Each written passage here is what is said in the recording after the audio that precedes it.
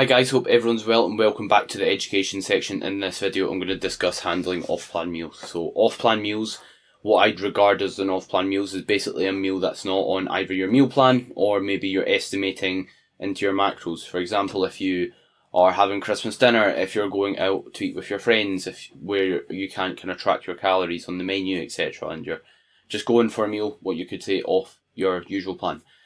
People often refer to this as a cheat meal, which I don't. I just refer to it as kind of an off-plan meal because I don't think implying that you're cheating on your diet's relatively healthy. If you're in a gaining phase, if you're in a position where you can be a bit more lax, eat a bit more food and have flexibility, then I don't think that's cheating if you've planned it in and you're doing it in a controlled manner. I think that's completely normal, and kind of calling it a cheat meal is not really a healthy behaviour to get into, in my opinion. So simply a meal that's not in your current diet, that is tracked or that you're kind of roughly estimating. So I think these are something valuable to incorporate into your diet for many reasons, more so while gaining or in a bulk. For like my clients, more so like general population clients, they will have off-plan meals while they're dieting as well, which is fine. For myself, it's not something I personally do while I'm dieting. The reason being is when I'm dieting, that's personally a time where I want to be a bit more rigid and a bit more strict to just practice a discipline so that when I get into a prep, it's going to be second nature and it's going to be somewhat normal. And when I am also dieting, like I just get it out of the way as fast as I possibly can and can just get in and out of that dieting phase. If I've got like a really kind of important event, then I will maybe eat and just be really very careful and be on the safe side and try and undereat instead of overeat, if that makes sense. But most of the time I save these kind of meals for when I am bulking. But again, it depends on your goals and your current commitments and your ability to adhere to a plan. Like if having an off-plan meal can help you adhere to a plan, then you could argue that it could be beneficial and it could be optimal for yourself. So yeah, they're valuable to incorporate because it allows you to have a mental break from your diet and avoid burnout. If you just follow like a meal plan 365 days of the year, some people may be robotic and be able to stick to that, but most individuals won't. So for those individuals, it's good to have that mental break so they can have some flexibility that's structured, which means they will be able to stick to things long term and as a result make progress and get results. And it allows you to maintain and strengthen relationships with others. Like food is something that it's not just about kind of enjoying the food. Like when you kind of go out for dinner or when you spend time with family and friends and eat food with them, like it is kind of helping you bond and kind of strengthen relationships, which you can't kind of underestimate the importance of because you're participating in something together, in an event together. And also in extreme circumstances, it can allow you to push your body weight up if, let's say, appetite's really low during a gaining phase. This is something I very rarely, if not ever, result to do, if that makes sense, because I don't think most of the time it's needed or warranted unless your food is absolutely ridiculously high, and it ensures you feel mentally refreshed or for your next diet. And what I mean by that is, so next time you go to diet down, you're not craving these different foods, etc., because you've already had them and experienced them during that gaining phase and during that period there.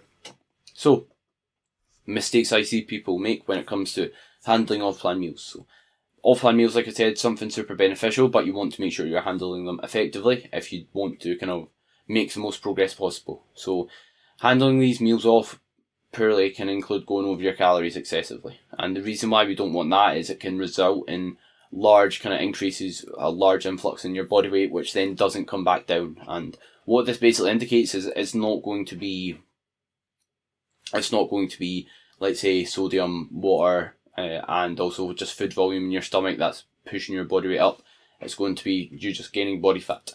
And the reason you know that is because it's staying up, so it must be, if that makes sense. Or if you're in a gradual surplus and you're eating on top of that, it's causing your weight to jump up, and that gradual surplus is basically preventing that from dropping. So yeah, we ideally want to kind of avoid that. Reason being is, if you are, let's say, having an off-plan meal once a week and gaining a significant amount of weight, let's say a pound every week purely from an off-plan meal, then you aren't gaining that pound in a gradual, steady manner. You're doing that in one day out of 7 days in the week. What that basically means is, let's say you're sitting at maintenance and every week you have an off-plan meal, and that spikes your body weight up a pound. What that basically leads to is 1 pound a week rate of gain, which gains £4 a month. And if you're gaining £1 a week on only spread out over 4 days, do you think that's going to be optimal to build muscle? What's going to be optimal to build muscle is gradually kind of gaining over time, which means instead of your weight holding, jumping up, holding, jumping up, gradually increasing your body weight is going to be a bit more effective in terms of managing body fat gain, because you're much more likely to gain body fat if you're gaining that pound over 1 day rather than if you distribute that across 7 days. You're also going to be in a better position to build muscle if you distribute that pound across 7 days as well. So yeah, it means weekly weight gain, that's going to be counterproductive from off-plan meals if you don't handle them effectively.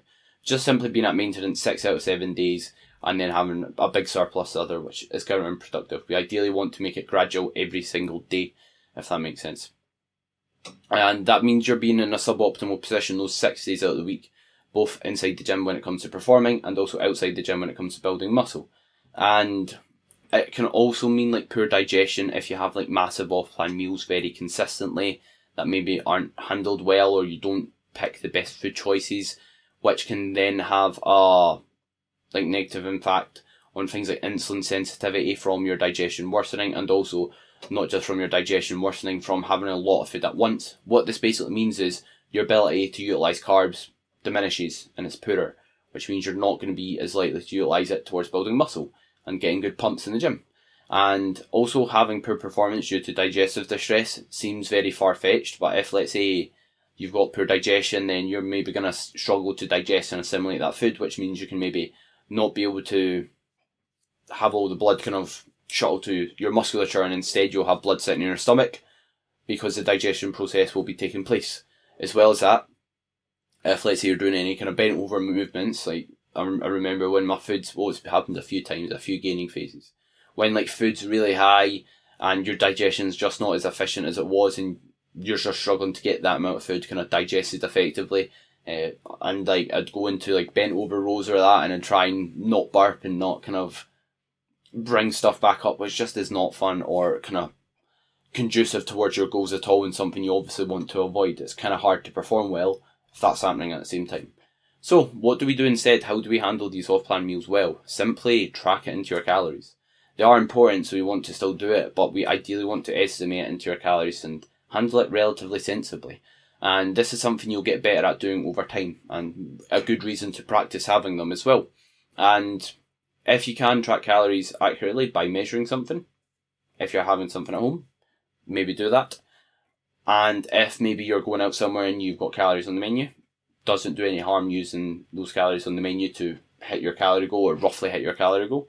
And if not, estimate it the best you can. Don't stress after that. So roughly use your initiative to kind of estimate what it's going to be. What you can do is search things up on MyFitnessPal. Let's say you're having a pizza. Then if you search a pizza and there's a few options, let's say one's 1,000, another's 1,500, another's 2,000, and one's 400, right? Unless you've got an absolute minuscule pizza, it's probably not 400, let's be honest.